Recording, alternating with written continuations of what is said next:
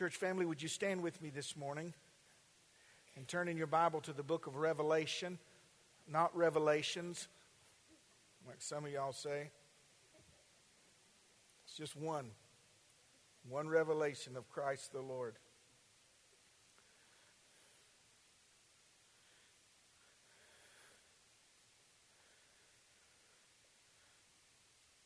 Recently, our worship leader, Lauren, was on the stage and told us of a dream that she had that was so vivid that she woke herself up saying the phrase, "The King is coming.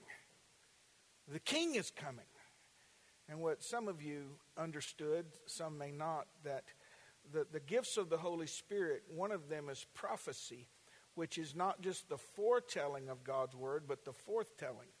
And sometime our subconscious man will hear something before our conscious man will. And I believe that was prophecy for us to remind us that our Christ is at the door. Revelation 22, beginning with verse 10. "And he said unto me, Seal not the sayings of the prophecy of this book, for the time is at hand. And he that is unjust, let him be unjust still. And he which is filthy, let him be filthy still. And he that is righteous, let him be righteous still. And he that is holy, let him be holy still. And behold, I come quickly." That word quickly means readily, soon, without delay. "Behold, I come quickly. And my reward is with me, to give every man according as his work shall be." Before you're seated this morning, I want to tell you that we live in an age where prophecy is opposed or ignored by the world and diminished by the church. We act as if it's not important. It's not in vogue today to speak of the scriptures of prophecy, although 27% of the Bible is prophetic. 1,817 verses deal with prophecy, but I've even had people told other people, I can't be on Pastor John's Facebook. I have a life to live today, and all this talk about heaven, Christ coming, it's just too much. I want this world now. But the purpose of prophecy, and it is God's intention to give it to us, is history before it happens. It's telling you what is to come. It's to reveal the hidden, to enlighten the ignorant, to chart and navigate the present, to observe God's omniscience, to encourage the consecrated, and to bring ultimate, consummate glory to Christ Jesus the Lord. This is quite a challenge for your pastor because this subject is so broad and you could literally take a year easily to do it. But I'm going to ask this of you. You need to get all of them together. And so my temptation is to try to preach it instead of preach/teach/share. If I don't communicate it, if you don't hear it, it's of no effect. And so I want you to make the commitment to come and to be looking in your scriptures during the week and pray for me that this will bring us into full preparation. Because in an hour in which you think not, the Son of Man cometh. And unto them that look for him shall he appear without sin unto salvation. You may be seated this morning.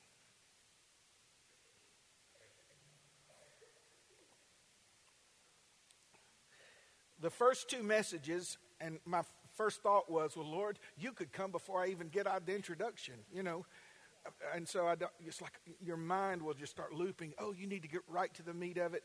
But if Jesus tarries, I want to talk to you today about just a few key terms in the study of prophecy And then next week, I want to speak to you about the dispensations that have already happened. The age of innocence, the age of accountability, those periods of time, and us being now in the dispensation of grace. And then we'll go right from there to the book of Daniel, as well as Matthew chapter 24 and the book of Revelation as well. But prophecy, there are key terms that are pivotal for you to understand. And one of the key verses, before I give you these terms, is this: to rightly divide the word of truth. Don't take away from it. Don't add to it, but divide it. It's only math you're allowed to do. Rightly divide the word of truth. What does that mean? It means so that you'll know in prophecy what applies to Israel. You'll know in prophecy what applies to the Gentiles. You'll know what dispensation something happened in and what was required there. And you'll know that Eden has been closed. And you can't just claim it and find Eden. It's been closed, and there's an angel there at the entrance, and no one can go in. To rightly divide the word of truth, and you have to be a student, study to show yourself approved, a workman that needeth not to be ashamed.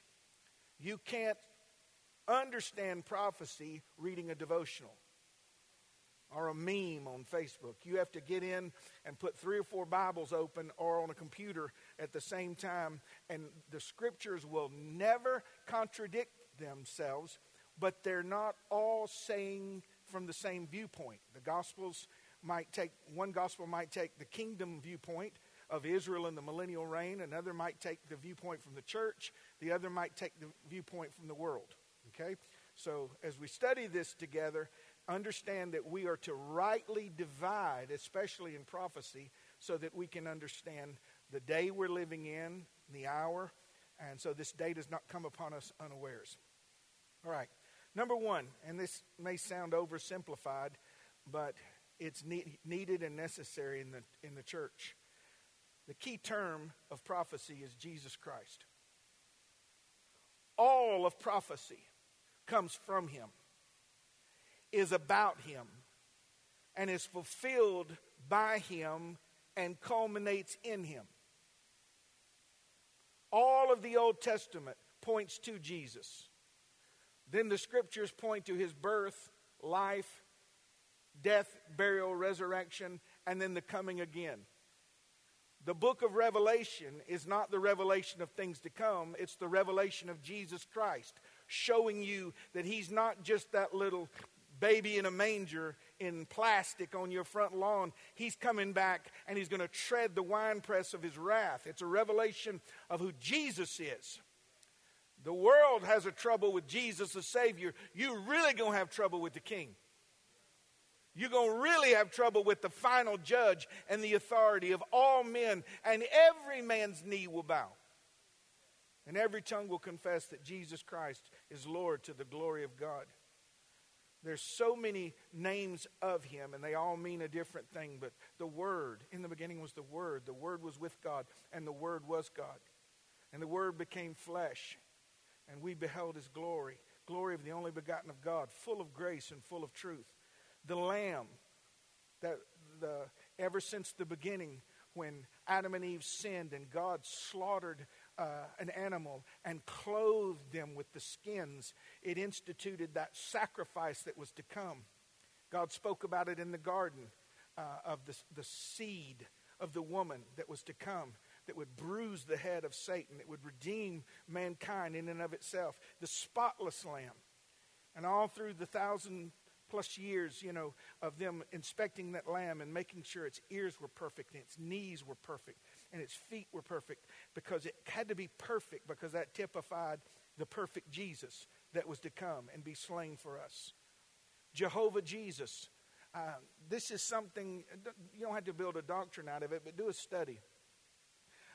Understanding Jesus Christ. Jehovah in the Old Testament is Jesus in the New Testament. So, okay, where's some of my scholars here? Jehovah Jireh is what?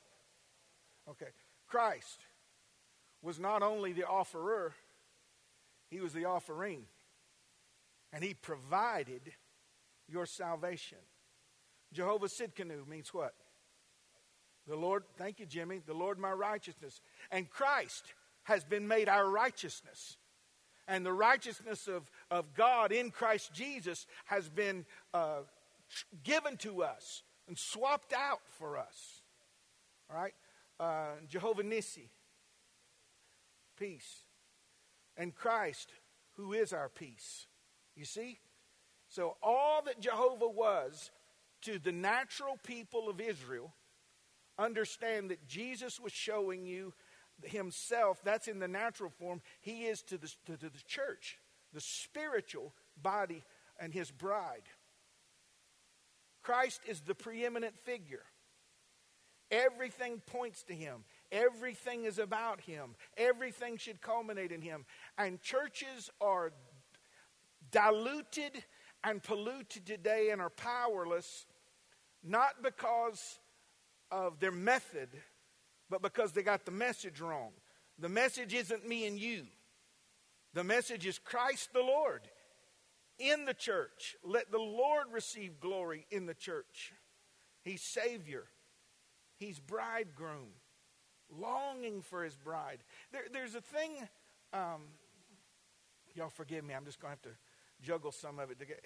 It's prevalent now that talk about heaven and Jesus is coming has a negative connotation. It beats all I've ever seen. I don't understand it.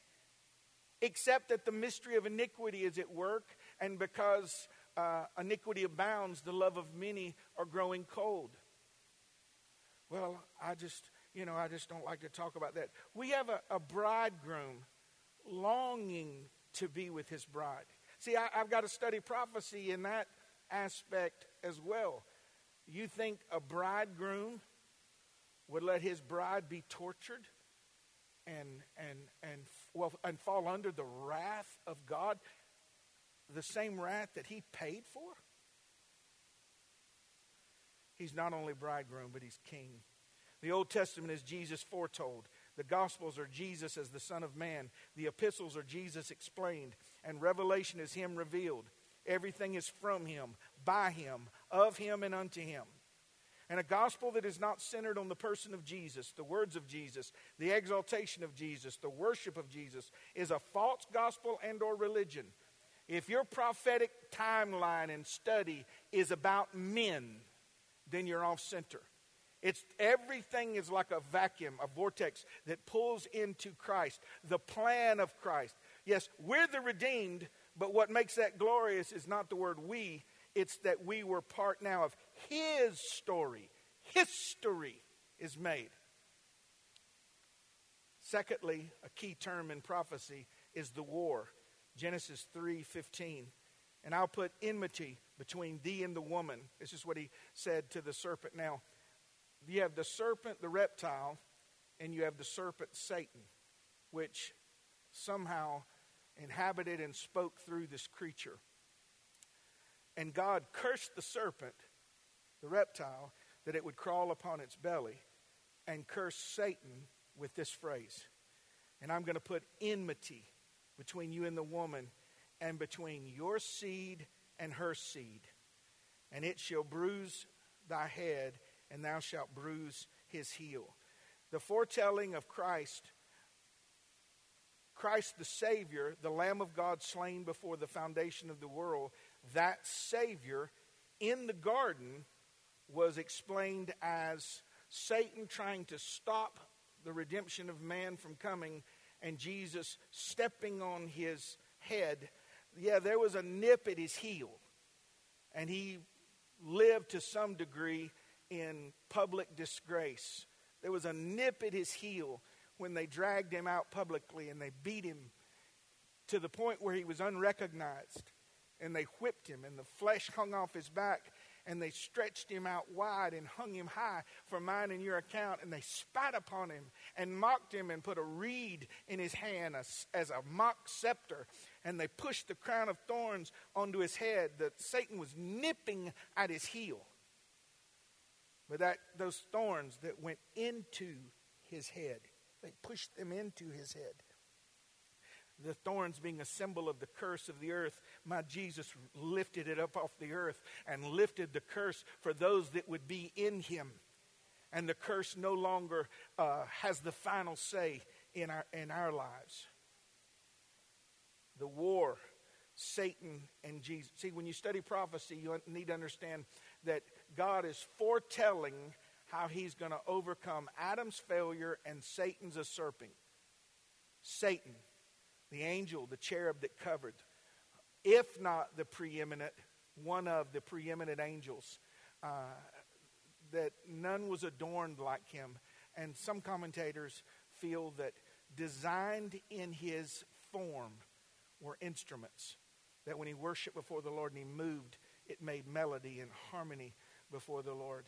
And he, until wickedness was found in his heart, and said, I will ascend unto the hill of God. I'm going to be like God or replace God. And this war, when he was cast down from heaven with 1/3 of the angelic host, an innumerable amount of angels have now come, and their sole purpose is for God's will not to be done. For what has been foretold, if you have a Bible, don't you think he knows what's in it? That Christ will come and Christ will reign. And these promises that were made. And you are part of a cosmic battle. This battle isn't about where you live. Oh, the devil's after me. My car ain't running. Maintenance it. It's not. The devil's not. The battle's not about your disposition and, I'm sorry, and where you work. And see, I use daft humor, I guess, to get you to the place. But if that's your context of reading Scripture, and you're going to try to understand prophecy with that mindset, there's a war going on, a cosmic war in the heavenlies between Satan and Christ. And his church is the light. He said to us, you're the light of the world now. You're the city set on a hill. And the opposition that we face is because of our person, our position, and our warring against him. Anything that ascends to the place of God or tries to usurp God is satanic. Christian celebrityism. Anything that says, and y'all only get one chance to pastor you. I don't mean this offensive. It's just the truth. Any religion, and Catholicism that says, that Christ needed a co-mediator and Mary's the co-mediatrix, as if he couldn't fulfill his own covenant. Now I got to go get the priest to absolve my sins, or Pastor John. You don't need me to. You might as well shake a donkey's tail as shake my hand or burn a candle. I don't have anything to do with that. Anything that ascends and says, I'll be like God. What is your truth? I'd step back from those people. Oh, well, Jesus said, I am the truth. So to have your truth ascends. The spirit of this age, here's what you need to see now. This is all going to tie together over the weeks if Jesus tarries. The spirit of the age is the spirit of Antichrist.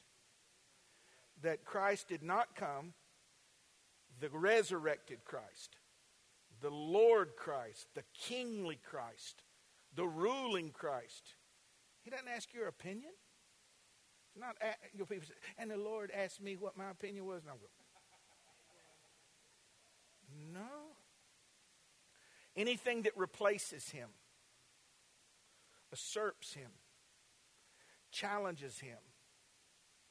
I love in the book of Revelation, anytime a saint, even, here's an angelic being that pulses with the resplendent glory of God. And they'd say, man, get up off your feet. I'm just like you. What do you mean? You're looking at different levels of glory when you ought to be looking at Jesus. So this spirit of the age which elevates you, and you need a new dispensation, and you need a new level, and you need a new advancement, and we need to see Christ clearly and to take our position. I am a son, and I am a servant, and I am a soldier. but my life, it is in him that I live, move, and have my being. He does not exist for me. I exist for him. Now, I know this is elementary. I know it is. But you're not going to understand prophecy if you don't get this. The war that's going on in our age is to replace God's Christ with a effeminate Christ, with a non-binary Christ, with a sinful Christ, with a weak Christ. And we need to see him as his person. Christ was all masculine. I know those little French drawings in the front of your King James Bible got him looking a little like the loafers, but that was not him. That was not him. You don't beat a man within one stripe of his life and him not be all man. And when he comes back, he's not coming as the lamb. He's coming as a lion and as a king. And if you look at the scoreboard right now, it looks like our Lord is losing. But I understand through prophecy that just because someone may be winning, it doesn't mean they're going to win, because somebody else may have the A-bomb or the nuclear bomb or something. And Christ, when he comes back, listen, the brightness of his coming and just speaking will obliterate all that have gathered in the valley of Megiddo, and blood will run 200 miles to the bridle of a horse. How does that fit with your modern day, have a cup of coffee Jesus? You know, I'm just going to come into church late, leave early. Hey, I think we're just so diluted that we don't see where we are, who we are. And I feel so unqualified. I don't know how to get us all together to the place where we can see it clearly. You are a soldier of the Lord Jesus Christ. And y'all can see Charles is getting real close. You know, they moved from Nebraska to start a church, and he's getting real close. I thought he was going to start one this Sunday. I thought it was just going to, we're starting right now. They started, you know, a couple weeks ago. Charles will be soon doing that. But my point is, you're a soldier. And we don't believe that. See, we who are just now coming into discipleship, we are enamored with, rightly so, being sons and daughters of God. But that ain't all you is. You're supposed to be a servant. My kids are my kids. They're not quite servants yet. They don't do nothing. They can't be no more mine than they are today. But they are sorry as dirt. Oh, I love them. 11 and 9. You ask them to do something. What? Like you're going to fall out? Can I just take a break? I know we're doing heavy stuff. This generation, man. And the last one before it. And, well, let's just say the two before it. From about 20 years back. A little boy come in. Boy, now he's probably in his 20s. Come in, was in church not too long ago. And he looked like he'd been whipped with pasta. You know, wet pasta. He couldn't see the bruises, but he was out. I said, what's wrong with you, man? Pastor, I'm so tired. I said, man, you look like death on a soda cracker. What's wrong with you? I'm just worn out. I worked a double yesterday. I said, man, those will kill you. You know what that rascal said? 9 to 12 and 1 to 4.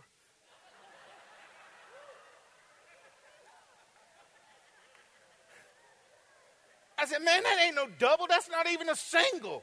Wait, a double. Now, you know, if I get you laughing, I'm about to show you something, right? You sit in front of your Bible and post one meme to Facebook about, rightfully so, our sins are forgiven. But you're supposed to be a soldier.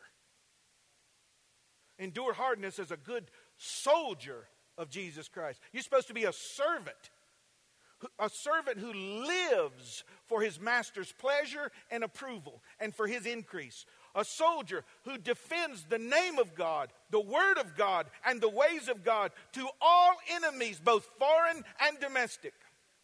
No confusion. Well, I don't think I'm a soldier. Well, you're not a good one. You're either a good one or a bad one. You're either faithful or unfaithful. You're either powerful or weak. And in prophecy, you have to understand. You remember the old song we used to sing, "We're in the army of the Lord"? Some of y'all AWOL. Well, I just don't want to talk about the valley, the Battle of Armageddon and such. Well, we're not going to fight in it. We're coming with the King, coming back. But you need to understand there's a war, and it's not for your happiness. The war is over the glory that's to be reserved for Jesus Christ. That's why we speak up. That's why we stand up. That's why we stand out. That's why we endure rejection and we follow him outside the camp of popularity, bearing his reproach. There's a war since the beginning to contaminate the messianic bloodline. We'll be getting into Genesis chapter 6 later when the sons of God, the Ben Elohim, the angels, came down, and the Bible says they took to themselves the daughters of men, and they made giant offspring, giants, men of renown, men of eternity, men of old, men of valor.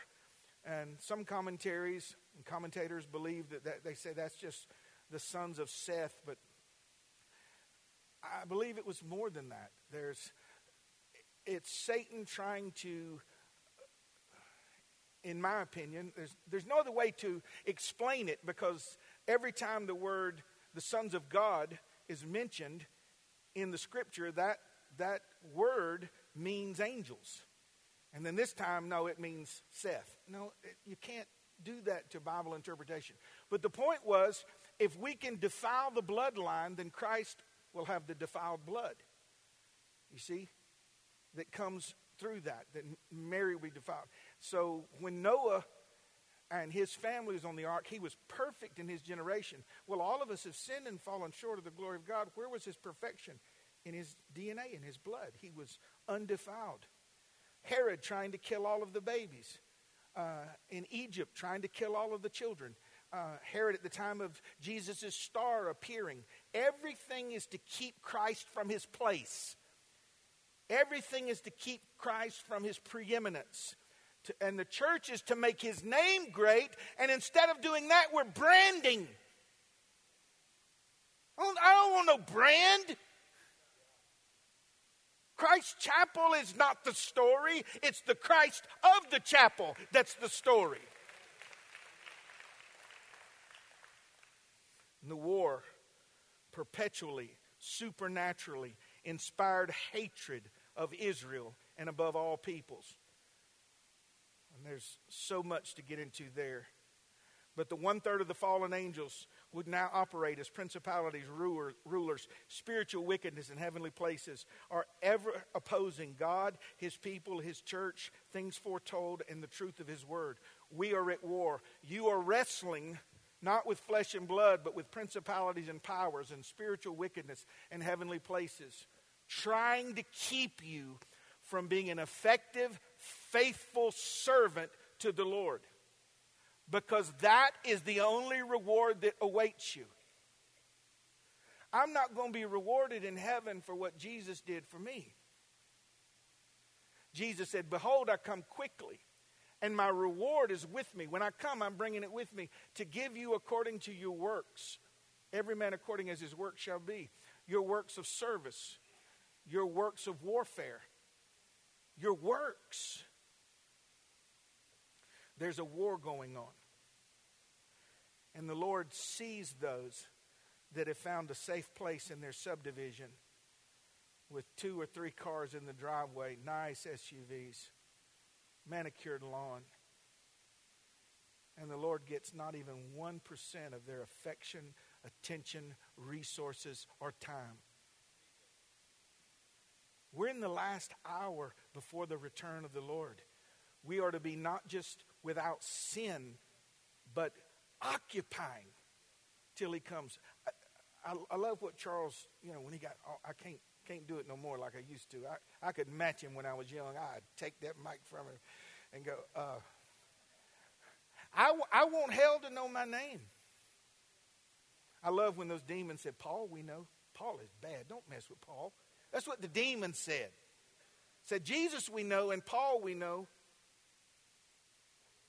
Does hell know your name? I know heaven knows it. Does hell, do the principalities say, don't mess with that single mama? She'll have 5 other mamas over at her house the next day, and they'll be praying to the King of Kings.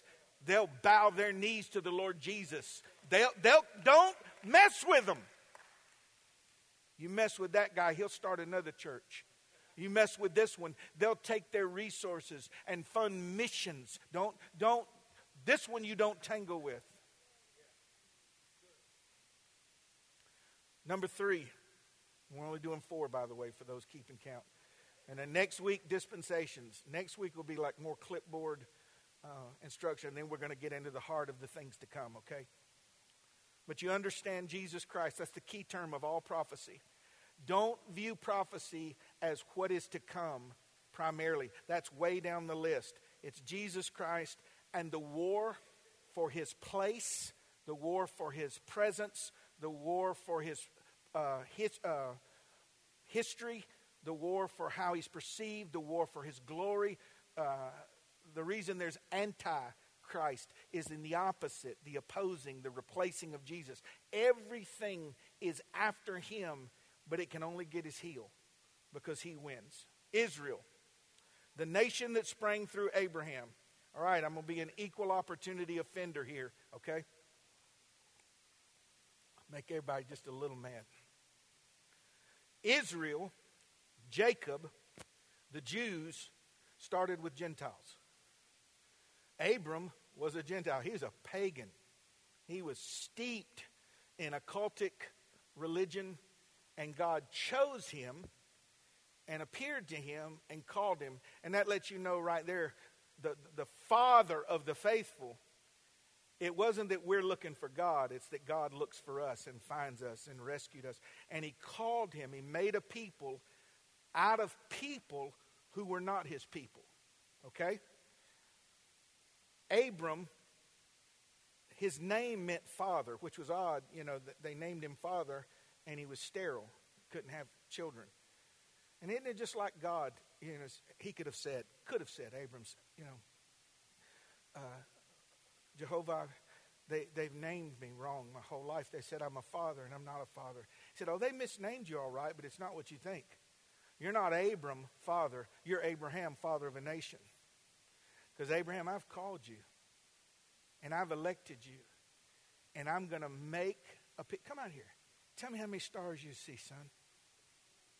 I can't count them. That's what your seed's going to be like. And the sand of the ocean, the sand of the beach, that's what your seed is going to be like. Israel was not special. In Abraham, they were pagan. What made them special is election. And what makes you special is not you, but it's in who called you and who saved you and who brought you unto himself. Okay? The natural people of God elect. So their esteem comes not from them, but from the election process. So the Gentile became a Jew. Okay? The eternal people of God elect and given the land of Canaan forever. It doesn't matter what the news tells us. It doesn't matter how they divide it up and they try to, you're only seeing the clips they want you to see. You're misinformation, disinformation, incomplete information, and false information with a dab of truth. And all you got is poison. We don't know what's going on. You just don't know what's going on over there. But this I know. When God called Abram, who was pagan, out of the land of the Ur of Chaldees and said, I'm going to take you to a land that I've reserved for you and preserved for you. And Israel belongs to Israel. It's not a political statement. It's a fact. It's a historical, proven fact. Now, elect, when you speak of Israel, elect does not always equate with good or better. Election has to do with God more than it has to do with man. I esteem Israel not because of Israel, but because of God's election. There's the honor of Israel is for the God that called them. Now what I'm going to tell you, do not misquote me. I am pro-Israel in every way. But that doesn't mean that Israel is good. That doesn't mean that they're right in every geopolitical stance. It doesn't mean... Now, if you look at this, what kind of warrior drops pamphlets from the sky saying, hey, y'all get out of town, we're about to bomb, we don't want anybody to be hurt? That shows a lot about the heart. But you can't get hung up on this because they're elect. Just like church folk are elect, but all of them ain't good. Okay, so elect does not equate with good or better. Now, here's the part you need to understand. When the tribulation comes, the 7-year period divided at the 3.5-year mark, it is the time of Jacob's trouble, Israel's trouble, and the hour of trial to come upon the earth. Okay. God won't allow anyone to be guiltless that harms Israel at all, even with their speech. But God will judge Israel. They are beloved, and they are slated for judgment. The tribulation is the time of Jacob's trouble. Who are they in trouble with? God. For they have rejected Messiah. And it's in the tribulation period when all the nations surround, and Jesus tells them, when you hear of this, don't even go down in your house to get a coat, and pray that your flight be not in winter or on the Sabbath. And God has hollowed out a place to save them. Many of them will be brutally murdered. This is a time of great sorrow. Blow the trumpet in Zion. Sound the alarm. Very quickly, let me just tell you this. It's just church stuff. I remember in the 80s, late 80s, it makes me 103, I think. In the late 80s, they sang a song, and they did it joyfully. Had a little Jewish, blow the trumpet in Zion, Zion. Sound the alarm in my holy mountain. Everybody, sound the alarm. I studied that year. I said, Pastor, why are we singing this? He said, what? I said, here comes God, he's going to kill us, kill us. Here comes God, he's so angry with us. Blow the trumpet, we're all going to die. Sound the alarm. And you know what he told me? Seriously, he goes, well, they like it. And I'm not saying that to speak evil of me, but that's like the church is today. We don't even know what the scriptures mean. We don't even know. No, he said, blow the trumpet. God's wrath, the enemies are coming. But here's the difference. In the tribulation and in the great tribulation, God will use unspeakable sorrow and pain and calamity to turn Israel back towards the direction where when they see their Christ, they'll look upon him whom they pierced when he comes to the valley of Megiddo to fight the battle of Armageddon, and Israel will be saved in a day. In one day. All these things are culminating now. And Israel is not the church. And the church is not Israel. Now, I truly don't want to offend. Listen, when I stand for the Lord, you ain't going to be there. You understand? I'm standing by myself. Okay. You can't become a Jew because you decide to. Like, I'm a Jew, and I'm going to wear a shawl. Nope. Wasn't you born in Columbus? Yeah. Well, you're not a Jew. No, I'm a Jew. No, I can respect and follow and be a student of the Old Testament and glean everything from it, I'm a Gentile. Okay. A Jew can become a Christian, but a Christian cannot become a Jew. Now, well, the Bible says we're engrafted in. Yeah, but I'm not a Jew. I'm a Gentile. Who am I? The Gentile, engrafted. Okay, so I don't become a Jew, but he makes, the Bible says, twain one new man. But Israel and the earthly people remain. So from Israel comes the body, the saved out of Israel, the saved out of the Gentiles. Oh, both were Gentiles. The Jews started out Gentile. We started Gentile, making one new man. But in the millennial reign, after the return of the Lord, the destruction of all of the foes of God in Israel, then Israel will still be here. And there will be people, humans here. And Israel will be the capital of the world. And people will fly into Israel and worship men. Not angels or glorified saints alone. Men and women and children. And they will come up the stairs of the temple and worship Jesus Christ. And Israel, God said, I have put my name there. Election. Not Macon. Not Middle Georgia. Israel. So there is a reverence for that. But I'm not closer to God by putting on the shadows of the Old Testament. Hey, I'm not like Andy Stanley. I'm sorry. I'll throw that out there. He just said we just unhitched from the Old Testament. Don't follow this guy no more. It doesn't mean he didn't once have it, but he's about 3 fries short of a Happy Meal right now. So just, I'm sorry. Hey, listen, people will die and lose their soul following falseness. So where was I? So what was I talking about?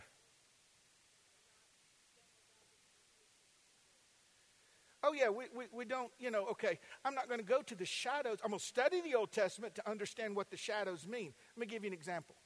Paul said, let no man judge you according to new moons or holy days or Sabbaths. Well, we're supposed to worship on Saturday. Well, of course you can worship on Saturday. Well, we're supposed to worship on Saturday. Who? The Jews were set apart to worship on Sabbath. For the Christian, I can worship on Tuesday. Now, Sunday's not the holy day. People say Sunday's the Sabbath. No, it isn't. Saturday's the Sabbath. But no man said, now watch. Why would I go back to the shadow of the Sabbath when Christ is my Sabbath, whereby I enter into and I have no works? That's what Sabbath means.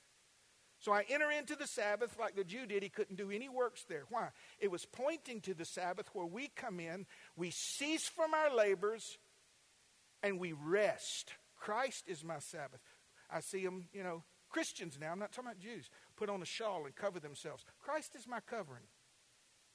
You see? And it's not, I'm not mocking at all. I promise I'm not. But we're not Jews. But now, is it wrong to? I went and worshiped with Rabbi Greg that day. He is my buddy. We are friends. He got one speed on. You go to lunch with him and he leans across the table. I told him it's like drinking out of a fire hydrant. I love him. He is a Messianic Jew, which means he was born and raised a Jew, and all that he knew of Christ is now fulfilled in Christ. And he does traditions in the light of what they mean now. Not bound by, but with joyful liberty. God will not hold guiltless any who harm Israel, but he reserves judgment for himself to judge them. The judgment of Israel for rejecting Messiah will be the tribulation, to turn them towards God. That's the motive. Israel is not the church, nor is the church Israel. Oh, man, don't have time. Will y'all give me just a few more extra minutes this morning? Would you? Okay. The rest of you can go on to lunch. Israel is not the church, nor is the church Israel. One is primarily of the earth, the one is primarily above. One is tied to land, the other is to be spread out in the land. They are not the same or interchangeable. One has specific written laws and ordinances to govern them. The other has the laws written on their heart by the Holy Spirit. God will not hold men blameless who attack her, but he himself will even judge her more harshly. One is the nation, and the other is the bride. And they cross lines sometimes from this way to do a Bible study on one new man. He's going to make one new man. Israel will always be here. Always. Say it with me. Always. God's people in the earth. And when Christ comes and sets up his kingdom and he divides the sheep and goat nations, it will be based on how they treated Israel. So see, Israel's still going to be on the scene in the millennial reign. It's going to be the place of God ruling and reigning, and the authoritarian regime will rule from there, and nations will be divided as goat nations based on how they treated Israel, and the sheep nations, those that were good to Israel. And just for about the next 5 or 7 minutes, and then we'll be done, I want to talk to you about the day of the Lord. The 7-year period, completing Daniel's 70th week. And if you want to start studying, look up Daniel's 69th week, 70th week, and the day of the Lord. The day of the Lord throughout the Old Testament is always a time of sorrow and wailing and judgment. That's the tribulation period. The tribulation is a future time period when the Lord will accomplish at least 2 aspects of his plan. He will complete his discipline of the nation Israel, Daniel 9, and he will judge the unbelieving, godless inhabitants of the earth, Revelation 6 through 18. He will do it in his wrath. He'll do it in wrath, in the wrath of man, by the wrath of Satan, and then the wrath of God, which is holy wrath himself. It's a time of Jacob's trouble. I told you, Jeremiah 30 verse 7. Judgment, preparation, deliverance, enlightenment, and salvation of Israel. The day of the Lord is divided into tribulation and great tribulation. And it is a 7-year period. Listen, you might want to write this down because this is one of those you'll refer back to. It's kind of like having a ruler. The tribulation period starts when the Antichrist, it'll be a geopolitical figure, comes on the scene, and he will confirm a covenant with Israel and other many nations. It'll be unmistakable when he does this. He'll be the one that confirms it, legitimizes it. And he may not be as well known a global figure at that time as you might think. But the tribulation starts then, and the midway point is when he defiles the temple in Jerusalem. He will set up an idol, some form of idolatry, whether it's a statue of him or he himself sitting on the mercy seat. And that's the abomination that causes desolation. So the tribulation, Jesus said there will be the tribulation in those days. And then Jesus speaks of great tribulation. The tribulation includes the birth pains of wars and rumors of wars and earthquakes and pestilences and all those things. That's the tribulation period, which we now have birth pains of the birth pains. They're everywhere. The mystery of iniquity, the mystery of lawlessness, all of this deception. We don't even know the difference between a boy and a girl. There's such confusion and lawlessness. So when this comes to pass and Antichrist stands up, and by the way, with just a smartphone, it'll be all over the world. And the same one that navigated this society, preparing us for one world commerce, one world religion, and one world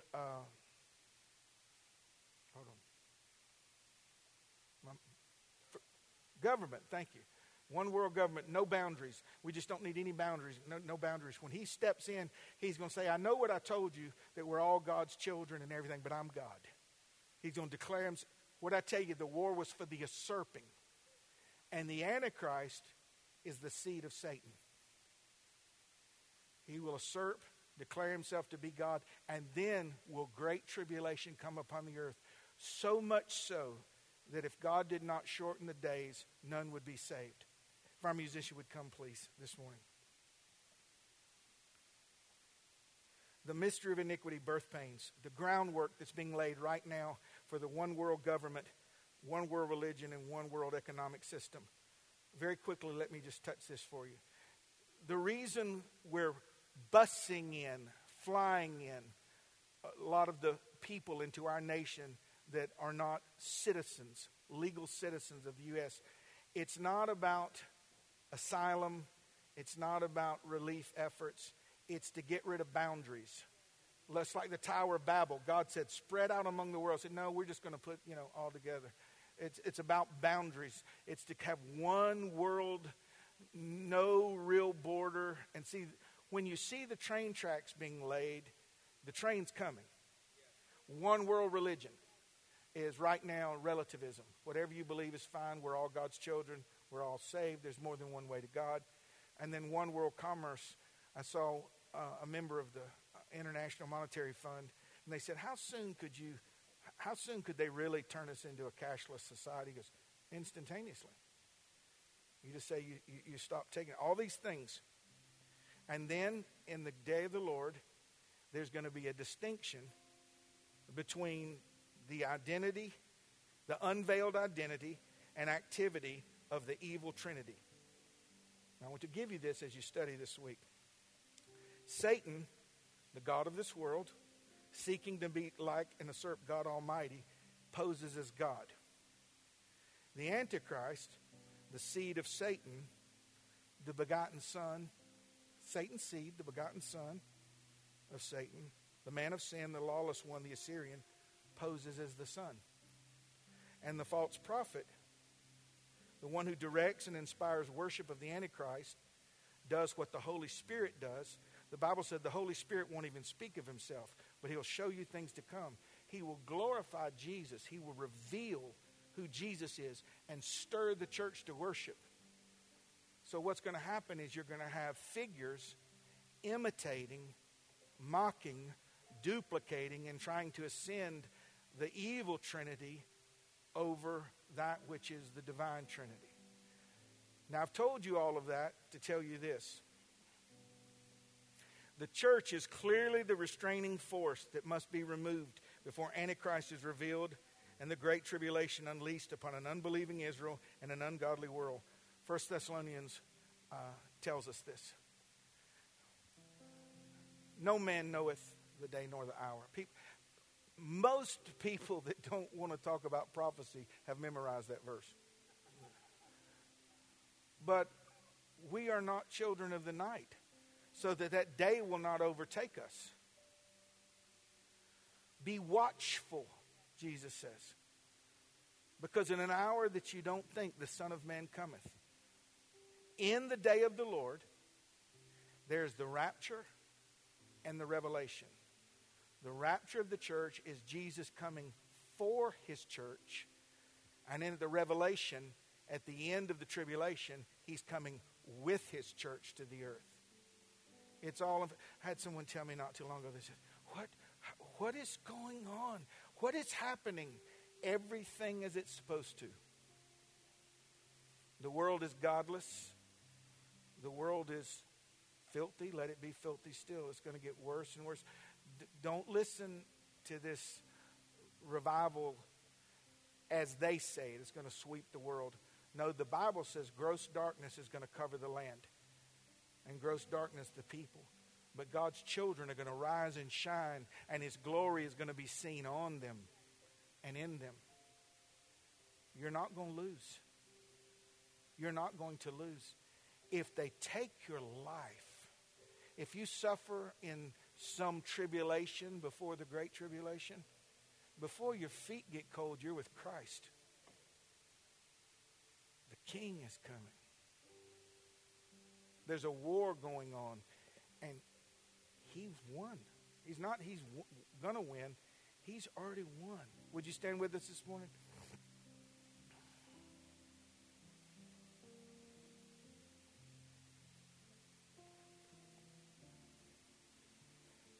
Watch Israel. We may be alive to see the battle of Gog and Magog. We may still be here. There's a battle coming for Israel's spoils. And there are several groups of people. I won't go into all of it. But all of those nations, for the first time in history in the last 5 years, are at the border of Israel working together in a military force. And if and when they attack, The Bible says that Israel won't defend itself. God will rain fire and hail. Can you imagine, watch this, can you imagine somebody out there with just a little cell phone and car-sized hail being thrown from the skies, and it kills so many people. It takes them years to flag and get rid of the bodies. I just wonder if something like that would be the catalyst for a covenant. So they're interviewing, say this atheist, doesn't believe in Jesus. They're interviewing the commander of all these millions of people that were killed. Damascus is going to be wiped off the face of the earth, never to be inhabited again. Nothing will ever live there again, even during the millennial reign. So they're interviewing this general and said, hey, what happened to you? Why didn't Allah help y'all? Oh, no. Israel didn't even fire a shot. It would appear that God is on the side of Israel. And if that happens that way, can you imagine that general going up to Israel? Hey, y'all want to sign a deal that we don't fight no more? So watch. It's not important that we put all the pieces together beforehand. See, that's the trick.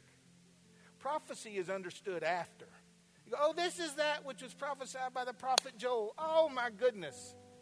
But we're watching. Watch Israel. Watch the world. Watch.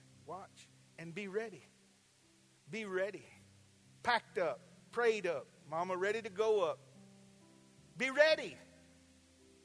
For an hour in which you think not, the Son of Man cometh. The King is coming. And He's coming for us. He's coming. Yes!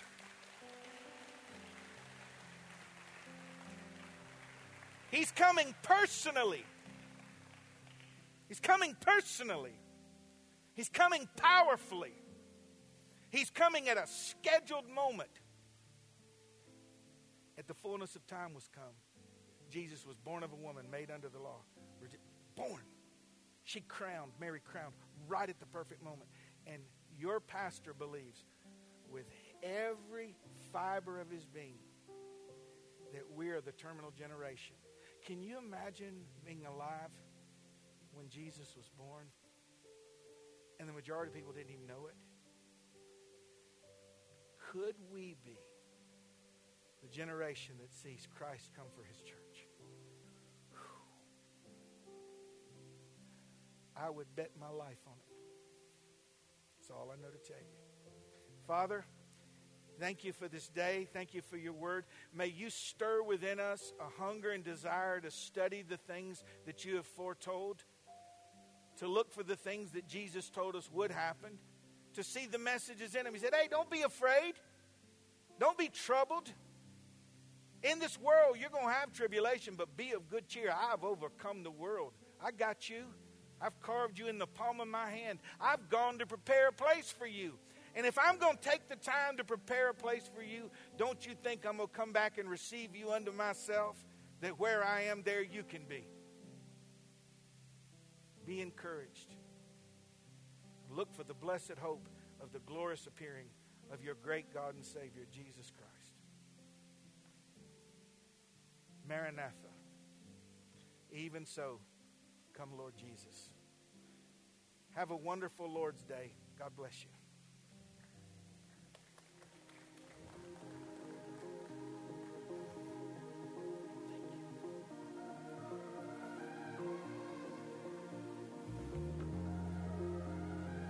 In my weakest moment, I see you shaking your head in disgrace. Well, next